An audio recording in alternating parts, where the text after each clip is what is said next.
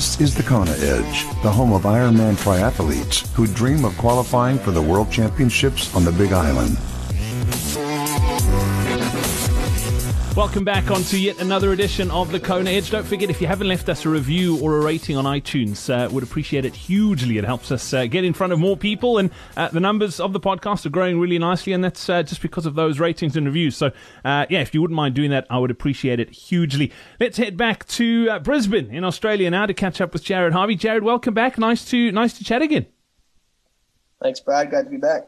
Jared, I'm amazed. In our first chat, you mentioned that you only really started swimming properly when you were in your early 20s. And I thought all Australian kids were almost born in water, that they all swim fantastically well. I mean, we've seen what the Aussies do at the Olympics. They clean up everything. But you were a slow starter when it came to swimming. Yeah, I lived out in a little town called Boona, which is 45 minutes west of Ipswich, so like an hour and a half out of Brisbane. And our pool was only open probably 4 months of the year. It wasn't heated, so a large majority of the year I didn't have access to a pool. So I kind of grew up on the land and not in the water, which is strange for an Australian boy.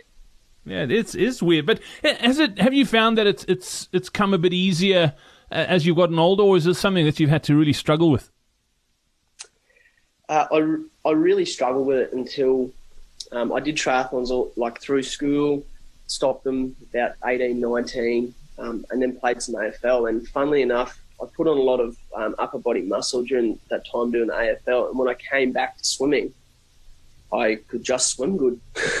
So whether it was just that underlying muscle or just using it in a different way for a couple of years. But when I came back, I was never exiting the water in the front, but, as a teenager, I was always last out of the water.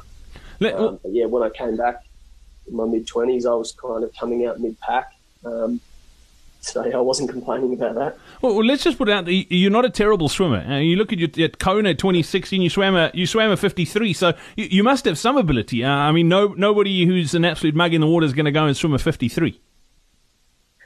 Yeah, it's something that I've worked on, and when I came back to triathlon and I was suddenly swimming okay, I saw it as an opportunity to get away from what was happening previously in my juniors. In my juniors, I was left with always one option, that was to bite my legs off and then run as hard as I could because I was such a terrible swimmer.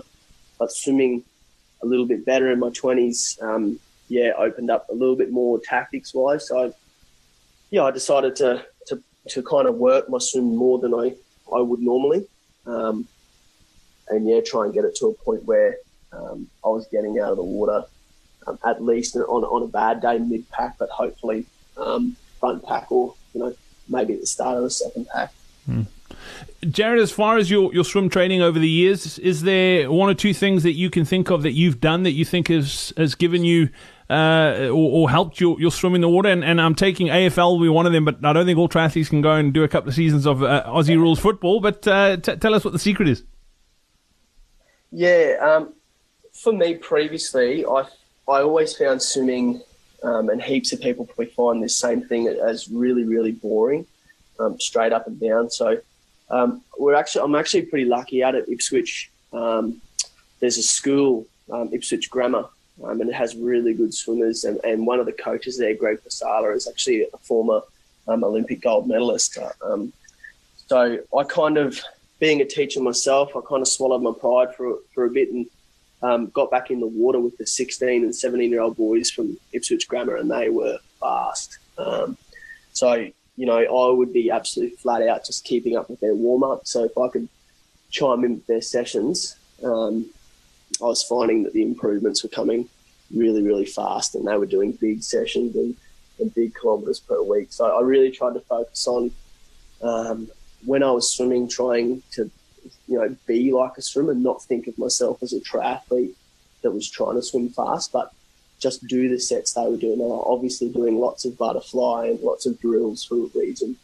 So I kind of just embraced, their squad culture there, and it's something that I still go often now. If I want a really hard set, I'll go to that squad now.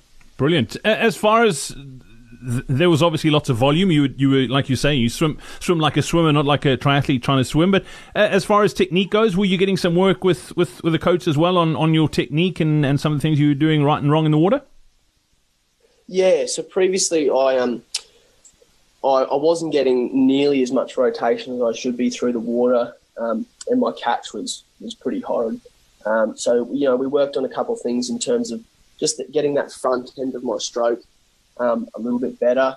And then I'm actually lucky enough to be sponsored by a Pilates group. So we really worked on my obliques and just trying to maintain my core. I was a little bit snaky through the water, so kind of weaving my way up the pool rather than being nice and solid through the core and rotating around that. So, we did a lot of that sort of stuff, which has worked well. Swimming okay at the moment, so yeah. It's interesting you mentioned the Pilates, because I think a lot of triathletes, again, it comes around to the scheduling, and you've got 3 disciplines to train for, and it's so much. So they almost neglect strength and conditioning, and it does play such a vital role that you almost, I don't want to say it, but you almost want to write those sessions in first. And it's not like you're doing 10 of those sessions a week. 1 or 2 will really help you sort of, like you say, I mean, just on the swim, it straightens up your core and gets you swimming a lot better. Yeah, that's right. There's 2 sessions of a week that I pretty well refuse to miss, and one of them is gym and the other one is Pilates. And it's at the point now where I will go in and book my Pilates, and then I'll make my other training fit around that. I had a period there where I just couldn't get injury free, and we got the issue sorted. And I've been going to Pilates once, if I can, twice a week for about the last 8 months. And touch wood, I haven't had an injury, so I'm a massive believer in it. Yeah, I think it's very, very underrated personally, and I'm guilty of exactly that as well. It's when you get busy, those tend to be the sessions you think are okay to skip, but in essence, you shouldn't be. Jared, as far as your favourite swim workout, what do you love doing in the water?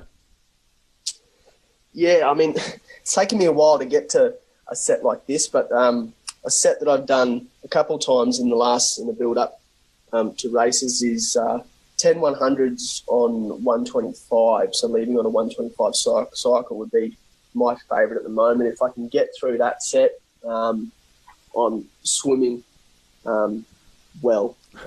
So for me, that's a key set. And I mean, if you asked me that 18 months ago, that set would have been 10 100s leaving on 135, and I would have said I'm swimming well. So that's what I like about that. It's a very basic set. I mean, it's only a part of a set, but a section of the main being 10 ones on a time cycle that we can continually move on, I think is a really good set. It's a really good gauge, and it's also good for people's mental state as well. Like if I look back, as I said, 18 months ago, if I could do 10 ones on 135, I'd be absolutely stoked. So it's a stable set that gives you a guide to look back on. And,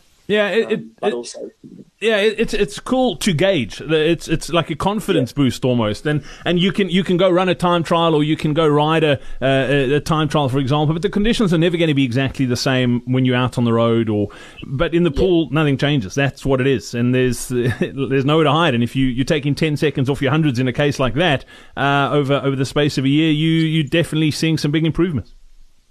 Yeah, and that's right, and it's I really like that set because, there's times where I've tried to do that set where I thought I was ready, and I get to rep 5 or 6 and I miss the cycle.